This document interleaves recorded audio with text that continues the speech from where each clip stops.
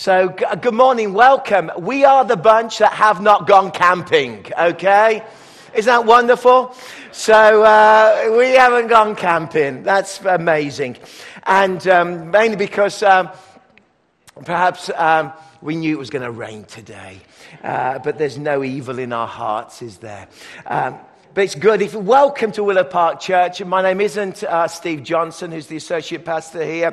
My name is Phil Collins. I'm the lead pastor here. So welcome and thank you for joining us. We've been working our way through a series about looking at the armor of God and understanding what each armor really represents within our lives and the difference that can make within our lives and how we can enjoy and know that safety in the middle of the warfare that we face with our battles that we all face within our lives. Isn't this true? You and I know that we face many battles in life where life is tough, where life is hard, where it's difficult to carry on. Maybe you're struggling right at the moment with family issues and problems and difficulties. Maybe you're struggling with situations that you're battling through. And I want to encourage you, don't give up on praying. Don't give up on battling. You may have heard before, Michelle and I at many different moments in our lives have battled in prayer over relatives and loved ones. I remember battling over really needing the shield of faith when we battled over the life of my brother-in-law. Matthew. He had been so very, very ill. He'd been placed in a secure unit, a hospital, as he suffered with schizophrenia. And his battle was so intense and his pain was so deep that we, for a number of years, fasted each week, pushed into God and asked God to break it. I remember going and visiting him in the hospital, and it's always very difficult and hard when you've got loved ones like that in a situation, and praying with him and going through the different levels of security and sitting down and having what were quite difficult and random conversations. And it felt all strange and difficult, but we were believing God. We're in the middle of the battle. We were contending for his life, that God would do something and God would work. I am amazed that now I look at his life and look at his rhythm of his life as he lives in his own apartment, as he is now helping with the preparation of meals for the Alpha group that is being run in his local church, and that he's part of a church group, and God has saved him and blessed him and freed him. It's wonderful that he's there and that presence. But, it took a long time. It took a long time of that struggle. And you know that you're perhaps in that struggle, as I have been in that struggle, as you face problems and difficulties. Well, I want to say something this morning is that God has it, and that you can trust him, that you can hold on to him. And the shield of faith tells us this, that you and I, and you in the situations you face, you can actually start to believe that actually I can pick up the shield of faith, and I can believe that in the middle of that battle, in the middle of that situation, God can break in and God can work. And that we look for that. Our verse we're looking at in Ephesians 6 talks about the very fact that we take up. In addition to all this, we've talked about the different pieces of armor. We've talked about the helmet of salvation, the breastplate of righteousness, the belt of truth. We've talked about the shoes of the readiness of the peace of the gospel. And suddenly, as he changes gear, he uses this phrase, now take up the shield of faith. Notice that the shield of faith is something you have to be willing to take up and to pick up. It's something to grab hold of. It's something to take up. You've got to put on and fasten truth around you. We're used to that, and we've talked about that. But here it says when it comes to faith, you have to be willing to take up the shield of faith within your life, so that you can extinguish all the flaming arrows of the evil one. And for some of us, we've been in the thick of the battle, and actually now we realize that we haven't been taking up the shield of faith in the way that we should be.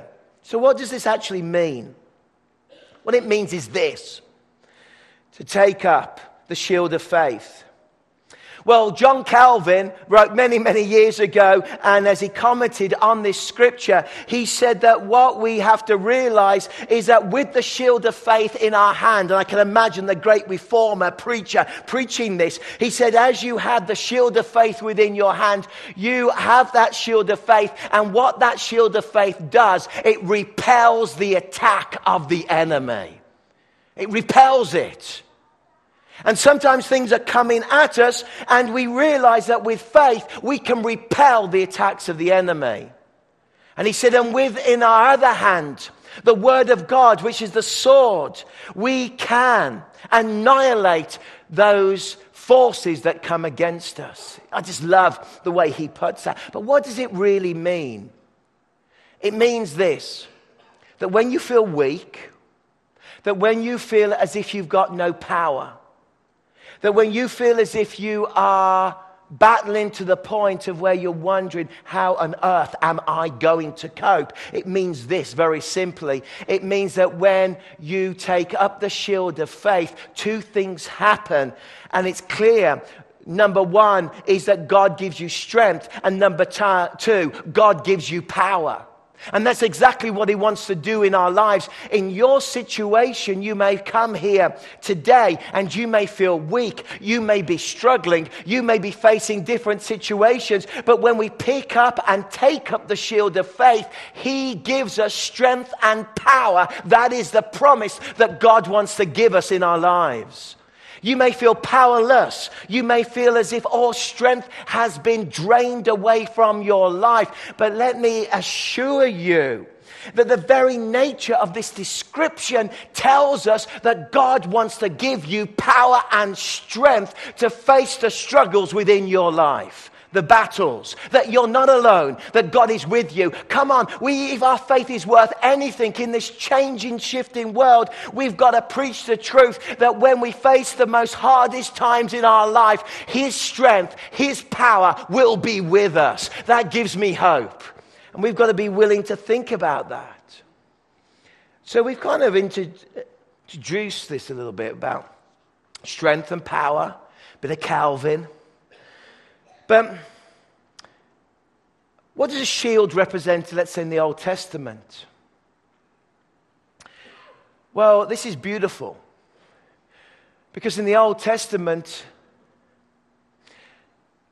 God was their shield. You see, again and again in Scripture, it talks about that the Lord God Almighty is our shield.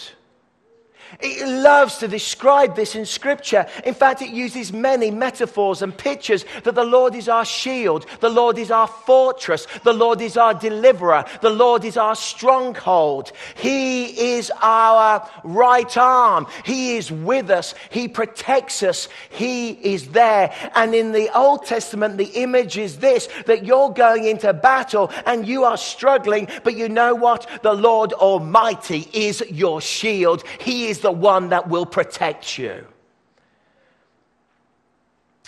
There's that interesting story in the book of Genesis in chapter 14 where it talks about a moment when 4 kingdoms combine power. You may not know this story. You may not have read ancient history in this way, but there's a moment when the kingdoms combine power and they create an allegiance, and then they start to move out into the land of Canaan, which is the promised land there, and they start to attack the kingdoms and the city-states that existed, Sodom and Gomorrah and such like. And they start to move through, and basically that whole region becomes aflame with battles and allegiances, and things are happening and cities are falling. And chapter 14 in Genesis talks about this, and in the middle of this, all this mess and all this craziness, suddenly Lot is abducted and his family and taken into captivity. And Abraham gets to hear about this, and off Abraham rides with 318 of his best trained men to go and to liberate Lot. And he finds his nephew, he brings his nephew back, and he liberates him. And then after all of this action in Genesis chapter 14, then we see an amazing verse in chapter 15 and verse 1. And it says this, "And after this, the word of the Lord came to Abram in a vision, 'Do not be afraid. I am your shield, your very great reward.'" And you know, sometimes life feels a little bit like crazy. Our nephews and our loved ones have been taken off, and they're in problems and they're in difficulties. There's craziness going on around us, and people are grouping here, and the economy's doing this, and we've got difficulties, and we wonder, how on earth are we going to cope with all of life's pressures, with all of life's problems? How are we going to do this? And the Lord bellows from heaven, and what does the Lord say? The Lord says, "I am your shield, your very great reward." In other words, I'm with you. I'm going to protect you. I'm going to help you. I'm your shield. Right back there in the beginning of the Bible, we have this image. And I don't know what your family life is like. I don't know what situation you're facing with at work. I don't know what you're battling with in your situations, but let me tell you something. Be encouraged, because the God of heaven says, "I am your shield, your very great reward." I'm going to be with you.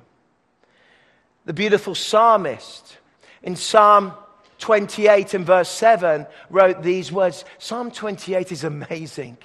But he says this, "The Lord is my strength and my shield. My heart trusts in him, and he helps me.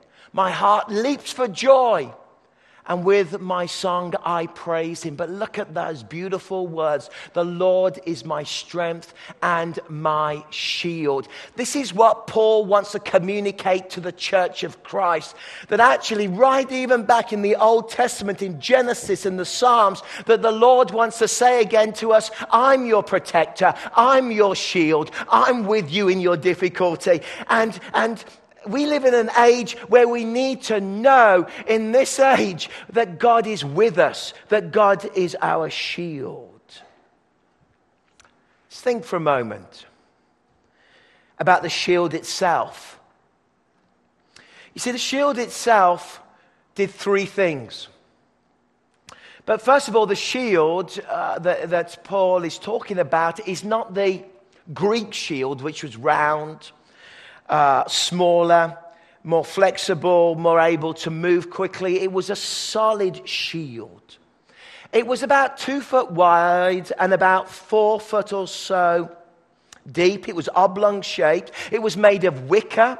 It was made of leather. And of course, for different shields and different levels of command, it had, maybe some brass on, some iron work. But basically, it's made of leather and wicker and wood, and shaped a sturdy shield that, first of all, covers the whole of the body. This is important. Because if the enemy is attacking with flaming darts and arrows, we need a faith that covers every part of our lives. In other words, I've got to be honest and say there are no no-go areas for me and God. In other words, there's no gaps. My whole life, I want my whole life, my whole family life, the way that I live, the way that I treat, the way that I speak, the way that I act, that there's no gaps within my faith, because I want a faith that covers my whole life from top to bottom, from the top of my head to the soles of my feet. I want faith to cover every part of my life, because I need that protection. I need that shield. It covers my whole body. And that's why I encourage people, don't let the enemy have any gaps in your life. Live a life of honesty. Live a life of confession. Live a life of repentance. Live a life of acknowledging your own weaknesses and bring them to Christ. that it cover every corner of your life. So the first thing about this shield was that it covered every part. The second thing about this shield is that you take it up and you hold it and it covers every part of your life. The second thing about it is that it was made of wicker. And what they would do before they went into battle, they would take this shield and they would soak it. Now I'm going to confess something to you that's not easy.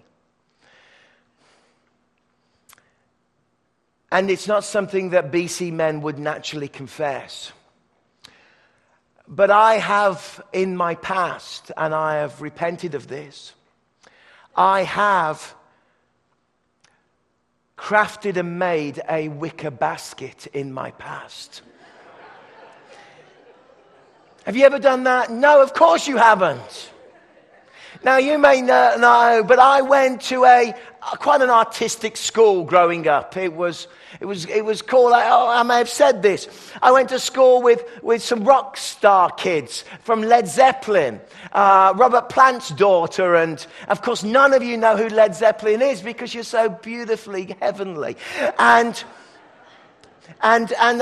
we used to sit round and the teachers used to say to us, well, today, because, you know, we want you now to weave a basket. Oh, there was great excitement in our class as grade 9 boys all gathered around in our uniforms, weaving baskets. But the one thing I remember that we had we got ready, we had this great big bucket. And we would put the material for weaving the basket into the water and it would soak and soak. And once we've soaked it, we would pull it out and we'd start to weave. Because now it was soaked. And this is exactly what a Roman soldier would have to do. Because if you're going into battle and you've got a dry shield and it's not wet through, and the flaming arrows are coming towards you, then you've got a problem because your shield is going to be on fire.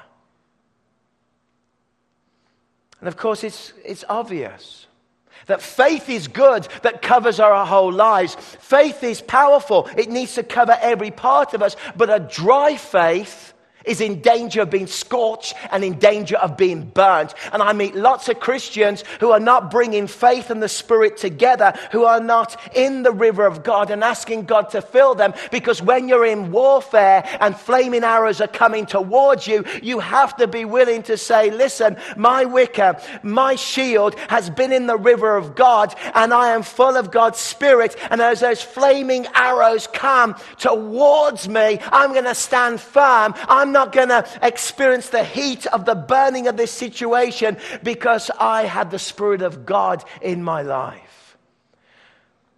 I think you've met Christians who are burnt, who their faith has become dry. And if you inspect their shield, it feels like there's scorch patches all over it because they forgot. And how disastrous would that be in battle? You know, you've got a group of Roman soldiers and you're holding your shield and the flaming arrows are coming towards you. Now, the arrows in the ancient world weren't like the Robin Hood nonsense little arrows, you know, running along those English boys in their tights. And there they are, you know, little ping, woo. These were massive arrows. The Assyrian arrows, the Egyptian arrows, the actual bows were 6 foot high. You may have seen pictures of them. They would hold the bow and the arrow in this position, and they would stretch as far as they could, and they'd lean back and they'd let go. And when that arrow left that bow, it is traveling like an Exocet missile towards its target. It is hot. It is on fire, and you better make sure that your shield is wet, that your shield is linked, and that you are ready to take that impact. And this is the third point. Shields were connected. And I've said it once and I'll say it again. When you're under attack in life, One of the best gifts against spiritual warfare in the battles of life is linking shields with other people in faith, because we need community to get through many painful situations. We need each other's prayers. We need to bless each other. We need to hear God for each other. We need to give people scriptures for each other. We need to link together when we're in the middle of the battles of life with our dripping shields, held together as the flaming arrows are coming towards us. We are there ready to stand. You see, if you isolate yourself, you may have a big shield, but if you isolate yourself and don't link with others, it's easy for the enemy to pick you off. And so many people in their Christian faith make the mistake of isolating themselves, and then the enemy attacks. So what are these flaming arrows? Well, John Stott, the great English theologian of the last century, who arguably was the most influential thinker in the evangelical church in Britain at that time, and shaped our thinking in terms of gospel preaching and mission, he made it pretty clear. He said, you've got to realize. He was a man of real faith, a man of real depth. He was the rector, of course, of All Souls Langham Place, right there in downtown London. He was called Uncle. He was never married. He wrote hundreds of books on all kinds of theological thoughts and thinking, and all of that profit he put into a trust to train Indian pastors so that they could know the gospel and preach the gospel throughout India. And he writes this. He says, I want you to realize that the flaming arrows are real, and they come to us in many forms. They come to us in the power of temptation that the enemy fires at us to tempt us in our lives. I think we've experienced that. They come to us in the power of our doubts and our cynicism, that he comes and works and tempts us in our lives, in our doubts, that we understand that we have doubts. And I think for some of us, we go through periods of difficulty and doubt. There are periods of fear, that the flaming arrows come towards us and our lives become full of fear. And suddenly we're feeling unreasonably full of fear. We're feeling as if we can't cope. The anxiety is surging through our body, and we know that we've got problems, and we wonder why we feel this way. And after about a few days, I don't know if you've experienced this, you suddenly wake up and think, I wonder if this is a spiritual attack. Yes, think about it. There is guilt that comes your way. The flaming arrows of guilt and the flaming arrows of judgment. These are things that we all live with. But what he's trying to point out beautifully is that we're at war. And these flaming arrows are coming against us. I don't know what you're facing at the moment. I don't know what you're going through. Maybe it's temptation. Maybe it's doubt. Maybe it's fear. Maybe it's guilt and shame because of the past. Maybe it is judgment that is on you. But I want to tell you and encourage you that the faith that you have taken up is strong enough to resist the flaming arrows of the enemy. It's strong enough. I encourage you, take it up.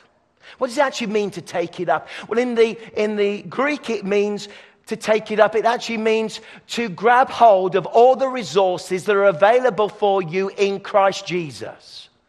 In other words, God has given you resources. He's given you things that are available for you to take up, to grab hold of this. And this is important because as 1 Peter chapter 5, verse 8 and 9 shows us, we have a lion, a roaring lion that is around us and that is present, that wants to devour our faith and wants to rip us to pieces.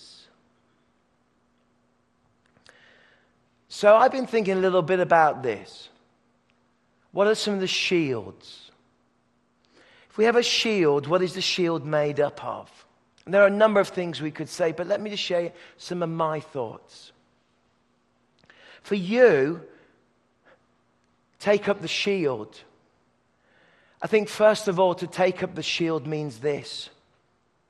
There's that lovely moment in John Bunyan's book, Pilgrim's Progress, when a certain character is coming towards them, and the character speaks these words. The character says, I am coming to you, and I am going to spill your soul on the ground. And he says, Christian heard this as this character was coming towards him, and he instantly picked up something that was a shield, and he turned his shield towards this character. As the character shot flaming arrows at Christian, they were defeated and vanquished because of the shield that he was holding. John Bunyan, brilliant. I think you need to pick up the shield because there's an enemy that wants to spill your soul, wants to wreck it. Maybe that first shield I need to remind you of is the shield of promise. Take up the promises in Scripture that God has given for you, for your life, for your family. And don't forget to keep praying the promises in Scripture and believing the promises and asking God to honor His promises. See, there are lots of promises. And it's time that you grab hold of these promises again and you honor them. And you know, as I read wonderful preachers from a bygone age, and as I read them and I read about prayer meetings and how people sought the face of God, I see one thing throughout our history as great evangelical Christians is that we've always believed in the promises of God, and the promises are personal for the church, and we pray them and believe them that God will do something mighty. We need that. In the next 10 years, 6,000 to 8,000 churches will close across Canada their doors. We've already heard on the national news that church attendance in America has dropped yet again, and more people doubled. More people have become atheists. In America, in the last 7 years, the statistic has doubled. The only grouping of church that has continued to grow in North America is the evangelical church, of which we're part of. But I'll tell you something. We mustn't forget the promises that God has given us. Pick up the shield of promise. Pick up the shield in confidence. Why can it be in confidence? Well, it can be in confidence because Christ has actually won the victory. And we have to remind ourselves this. We pick up a shield of confidence. The third shield may surprise you as thinking about this. It's a shield of gratitude. That I pick this shield up and I am thankful for all that God has already done in my life. I'm thankful for the way that He has worked. The fourth shield is the shield of His presence, of His Holy Spirit. That river, that presence, that I have His presence with me. And His presence is there. In John 5, there's that lovely, quite tense interaction in John 5 between Jesus and the Pharisees. And He says, you know, you have all the knowledge, but you don't realize that standing before you is I am, and I am the gift of eternal life. And sometimes we can have the knowledge without actually knowing Christ. And I want you to be clear on something. When you become a Christ follower, you know Him. It's a relationship. It's a friendship. You know Him in your life. So leave this building today and know to pick up that shield. Know what you believe. Know that the faith covers you. The faith isn't just there to sustain you through life. The faith and the shield is there so that you can gain victory over the attacks and the power of the enemy as he comes against us. We have that victory. It's present. So you can't do this whole of this subject without mentioning at least Hebrews chapter 11, the great chapter of faith. It was by faith, it says in verse 3, that we understand that the universe was made by the hand of God. What a beautiful thought. It is by faith, he says in verse 4, that Abel came and brought an offering that was acceptable to God. It was so important. It was by faith, of course, that Enoch walked with God. And in verse 5, and he didn't die, but it was taken up to heaven, and he pleased God. How did Enoch please God? It says Enoch pleased God because he sought God's face in his life. And if you want to be a God pleaser, then learn to seek God's face in your life. Noah pleased God. In verse 7 it talks about because he was obedient to building the ark. In verse 8 it talks about Abraham and this great epic story. He pleased God by his faith because he traveled from a land far away and he was willing to settle. He believed God for the birth of the child through Sarah even though she was old. He was even willing to sacrifice his son Isaac. He didn't understand this. He didn't know what was happening, but by faith. It was by faith. Verse 21. It says that Jacob leaned on his stick and blessed all of his children.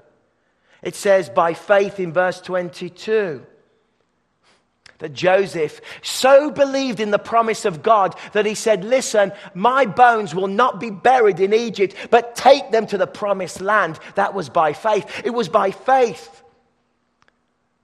that Moses' parents, in verse 23, took this baby and placed it in the Nile and trusted it to God. And then by faith, Moses chose not the house of Pharaoh, but chose to serve God. You see, God loves our faith.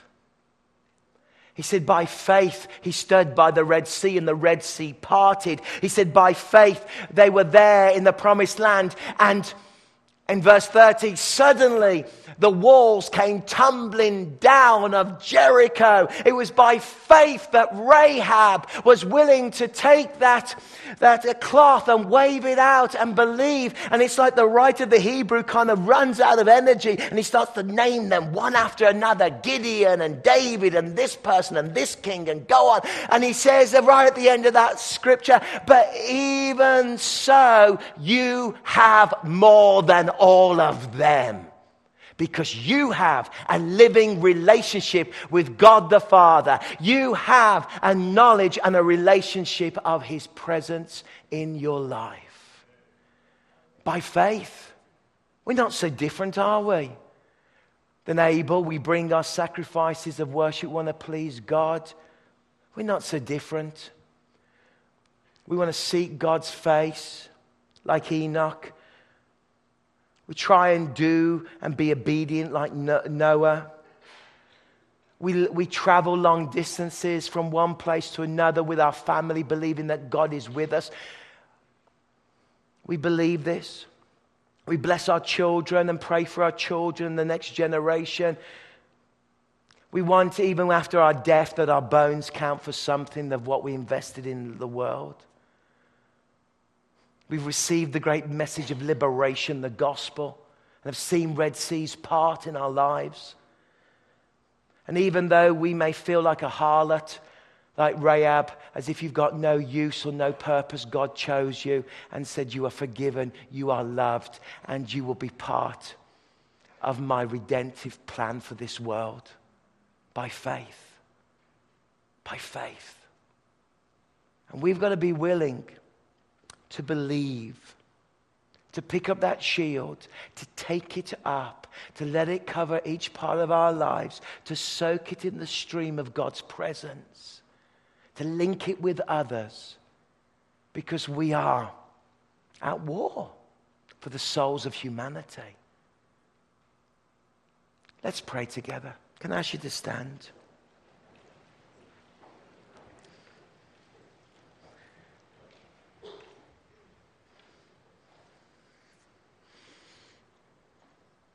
Even at this moment, friends, you've come this morning Oh, and you believe. You believe in God the Father. You believe. You may struggle, but I want you to know you are loved. But at this moment, you are feeling like you're in a battle. And as we bow our heads, if you feel like you're in a battle at this moment,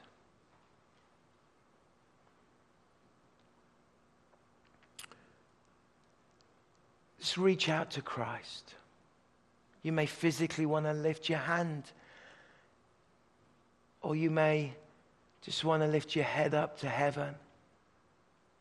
You're in that battle.